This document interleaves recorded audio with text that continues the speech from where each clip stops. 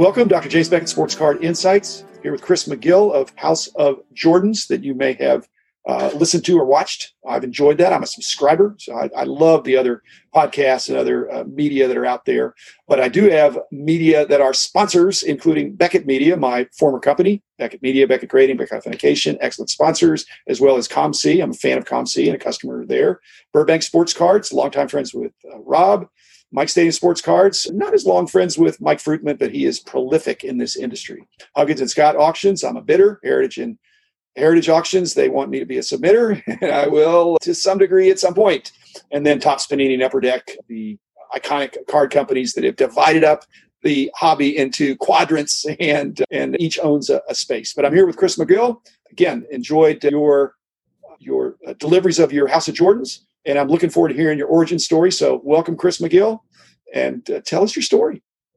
Well, Dr. Beckett, thank you. It's an absolute honor to be on Sports Card Insights and what my origin story. So it's pretty unremarkable, to be honest with you, but it basically starts collecting as a kid. It involves, being a very passionate basketball fan, and it involves absolutely loving cards from the time a card was first placed in my hand as a kid. Something about it resonated with me on a very deep, visceral level, and I just absolutely loved it. And then, the collecting aspect of it, that's something that just kind of goes deep, and I couldn't even really explain it to you if I wanted to. It's just sort of in me.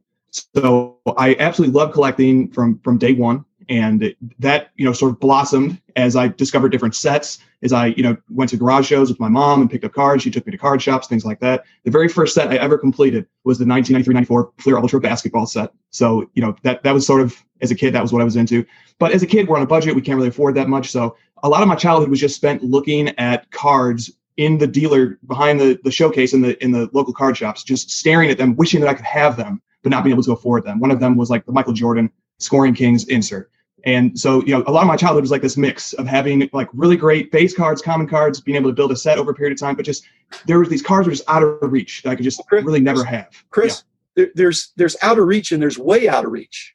The Scoring Kings wasn't way out of reach, was it? Because some of these PMG things that you love to talk about were kind of way out of reach even in those days, because you just didn't see them. So you weren't seeing them, you were seeing things. So is it fair to say that?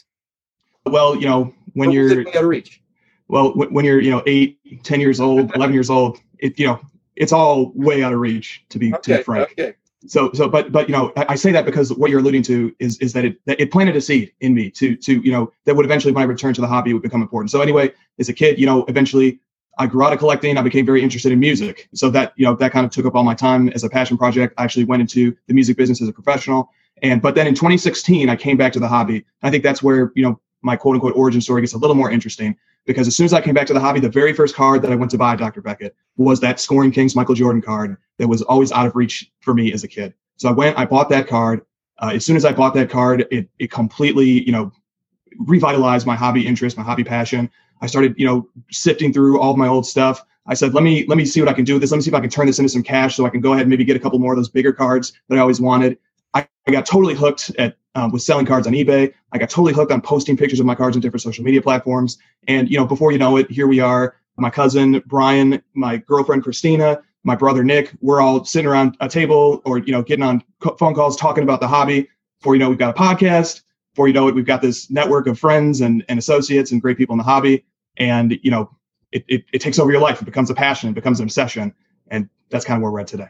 Well, you're a relational guy, but there's also an analytical side of you. I mean, tell us about that. Was that from an early age? Because some musicians are more free spirits, and you sound pretty, not calculating, but I mean, you sound like very, analytical. So am I picking up on that? Well, you are the preeminent voice in hobby analytics, and you have been for a long time. So maybe we're kindred spirits on that level. Okay. My father is a forensic scientist, and so there's definitely that streak runs through our family. So maybe there's a balance to being musical or being involved in music and also enjoying a more, analytical, academic, rigorous approach to things. The thing is, here's how I would look at it, Dr. Beckett. There's actually something beautiful and inspiring about the truth. The truth is something that there's subjective components to the truth. There's objective components to the truth. The truth is a passion project. The truth is as much a discipline of science as it is an art. Truth is something that I just absolutely love. I love the truth. I love the pursuit of truth. I love the pursuit of knowledge. So maybe I'm going to push back a little bit here and say I don't necessarily think that analytics versus more free spirited type of things like music. I don't think they're necessarily that different. I think they both invoke similar passions. And when people get passionate about something, they want to find the best route to the truth that they can possibly find. Well, there's a correlation between math and music in the sense that there's order in most, I would say most classical music for sure. There's some people that are good at math, good at structure, good at order, are also good at composing or understanding that why music works. There's a mathematical rhythm, not in the musical sense. So what was your educational background? Oh, a very unusual and weird path. So I went into music. Really, I started producing music professionally when I was about 14. I started a website and I licensed rights to my music. I did it professionally in Atlanta, Georgia, and then in Los Angeles. I worked with a lot of really interesting characters and people in that industry. Then I went back to school. And I went back to school when I was 24. I went to a community college called Rock Valley College. Great school. Dr. Beckett, I loved school. I just absolutely loved it. And I couldn't get enough of it. And so I worked my butt off. And then I transferred to Yale University. And I completed my undergraduate degree there. And since I couldn't get enough of school, I had to keep going. And then I just a few weeks ago graduated from UCLA School of Law. So officially overeducated to the extreme, and just a guy who just loves the hobby and just looking at cards. But that's kind of where we are. Explain why you keep calling me Dr. Beckett. I am Dr. Beckett in one sense, and I was a college professor. You could have been one of my students, but that was a long time ago. But you're welcome to call me Jim because I'm just a regular guy now. I'm really pretty retired. But if you're going to school that much, you're used to probably dealing with a lot of professors. So I appreciate the honor bestowed, but it's not necessary. But that's distinction. And how are you putting that together for again? How much of card collecting is a side gig, or what's the configuration of your work life right now? You still doing music? Because it sounds like you got an awful lot of focal points. Oh yeah. Well, the music chapter of my life is largely closed, and it was a tremendous one, but I still pursue it for fun when I get a chance. But the hobby absolutely consumes me. Like you said, we have the House of Jordans podcast. I absolutely love making that podcast. But what I love just as much as making the podcast is consuming hobby content. There's so much good hobby content out there. I love to consume it. I love to see the hobby grow. I love the different platforms that you can consume hobby content on, whether it's the podcast format, whether it's the YouTube format, whether it's via social media, whether it's on message boards. The hobby is a puzzle that, more pieces keep coming into it every week. And it's like you can never complete the puzzle. You just keep adding on to it. You keep getting more pieces, and the picture becomes bigger, it becomes more robust, it becomes more interesting. And, I've been, enthusiastically collecting, for going on a little over 4 years now since I came back in 2016. And I still feel like I just am barely scratching the surface in so many ways. Okay. So you now have a law degree. I mean, are you going to apply that to this industry? It sounds like you're all in, and I totally appreciate that. I was, and probably still am in many respects, just all in. This is I had other careers, but this was certainly my most favorite. But you got a law degree. I mean, listening to podcasts, unfortunately, I hate to shoot myself in the foot, but it's almost becoming a full-time job. That's focusing on the industry, and there are great ones out there. And I don't want to pick and choose, so I just listen to them at 1.5 speed or double speed. But it's there's a lot of great stuff out there, and you got to make a living. So I presume you're buying and selling cards. But how's the law degree going to kick in? Yeah, well, great question. And what's next educationally? You going to get an MD now? Oh, geez. Any excuse to not grow up. Maybe that's part of the reason why I just love the hobby so much, is that it just connects me to such a nostalgic period of childhood. But actually, I know that's not true, because there's so many adult intellectual fascinations about the hobby that capture me, that, there's lots of things going on about why we love the hobby. But here's the thing. Even as a full-time law student, I was thinking about and participating in the hobby 40, 50, 60 hours a week. And then, especially if I'm really working on a deal, or like there's really something interesting happening in the market, a big auction just ended, I'm crunching so many numbers, so the hobby, it was a full-time thing, even when it wasn't my quote unquote full-time thing. So like right now is a very interesting period. The bar exam in California has been pushed back. It keeps getting pushed back. I'm obviously studying for that. I can't wait to get that exam over with. I have, a tremendous opportunity with a great law firm that I can't wait to engage in and participate in. But, I'm a dreamer, Jim. I absolutely love the hobby, and I would love to find my place and make my mark in this hobby and pursue it at the highest possible level I possibly could. Life is short, and when you have something that you're passionate about and that you love, or in my case, there's been many passionate things that I love, I just want to do them to the fullest, whether it's law, whether it's the hobby, whether it's music. I love all of it. And I'm not a big, super far out planner. I like to take in everything as day by day and make sure I never miss an opportunity when it presents itself. I think there's two kinds of entrepreneurs, and I'm not sure if you're the first or the second, but one is the person that likes to create things and start things but they're willing to do that on the side. And then the other is the entrepreneur that burns all the boats and is all in, jumps in, totally into something, completely immersive, doesn't do anything else, and it's feast or famine. And I probably was more the former, because I started even my company and the stuff as a side gig, and I didn't really go into it full time until it had really. Are you the first or the second? Oh, I'm definitely the second.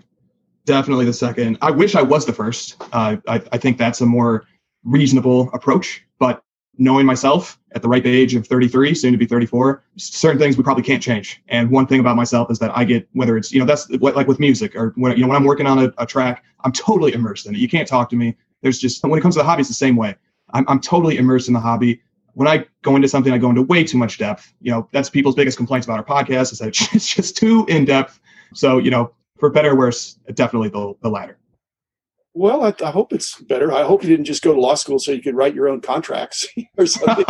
It's tough to be your own attorney. My second career was being a full-time expert witness in complex class actions. So I don't know if that overlapped with some things your dad did or things you'd want to do, but that was pretty consuming in the sense you got to be where you got to be for these federal court cases that would go on. But I could visit card shops and do things on the side. But in those days, I really couldn't have had that. In fact, I had to leave that to when my company got going too strong. So, so where are you going to be in 5 years? Are you going to be doing the same thing? Or do you see the passion just continuing to build? Because I think the hobby is going really strong, and it's fired up in a lot of ways by people your age. You're coming in with a vengeance, and no one's going to ever be able to get all the cards, even if you had all the money in the world. Not if you had all the money in the world, but chase these cards, the higher the prices go. So where's it going to be in 5 years? It's a great question. So let me just really briefly, you said something super interesting when you talk about being an expert witness and the involvement, in law. So law teaches us some very interesting things. So one thing I learned in law school, among the many other things, because the type of law that I'm really interested in is litigation. And one of the things that you learn in law school that they teach you in all the classes and that they drive home is the importance of credibility. Credibility, accuracy, responsibility, integrity. These things are paramount. And once you lose them, it's very difficult to get them back. So whether you're speaking to a judge, whether you're speaking to a jury, it's very, very important that you've done all of your homework, you've done all of your research, that you're presenting and pursuing the truth, and you're pursuing knowledge, and you're trying to help everybody in the court get to the truth. And that's a very different thing from being a salesperson or from being somebody who's pitching a product. Those are very different categories. And you maybe think about that when you mentioned being an expert witness, because being an expert witness is all about credibility, and it's all about background knowledge, being able to communicate a message in a way that enlightens it, that sheds a light on it. So really, that's one interesting parallel between law and hobby. And we're kind of out of time. So okay. I really appreciate you saying that, but I just think, let me end on this high note, because we're out of time, folks. And I'll get Chris back, because I knew we weren't going to be able to fit it all into one episode. But basically, the credibility he's talking about is a big deal. But when I was doing my expert witnessing, most of it was in front of a judge and not a jury. So the credibility is in the audience of one. You just have to make sure that one person believes you're credible. But what Chris is talking about in the game of life, there's really, in most people's daily life, it's not the one person, or it's not even God. We're talking about public opinion, which is like a jury of everybody in the world in social media, that they need to think that you are believable and credible. So let's leave it on that credibility is tricky in the age of the internet. One troll can say something bad and the other 99 people know that it's not true, but sensationalism. But Chris, you've done a great job. I'm looking forward to having you back, and we're going to talk about some other passions that you have in collecting. And thank you, listeners. I'll be back again tomorrow with another interesting episode.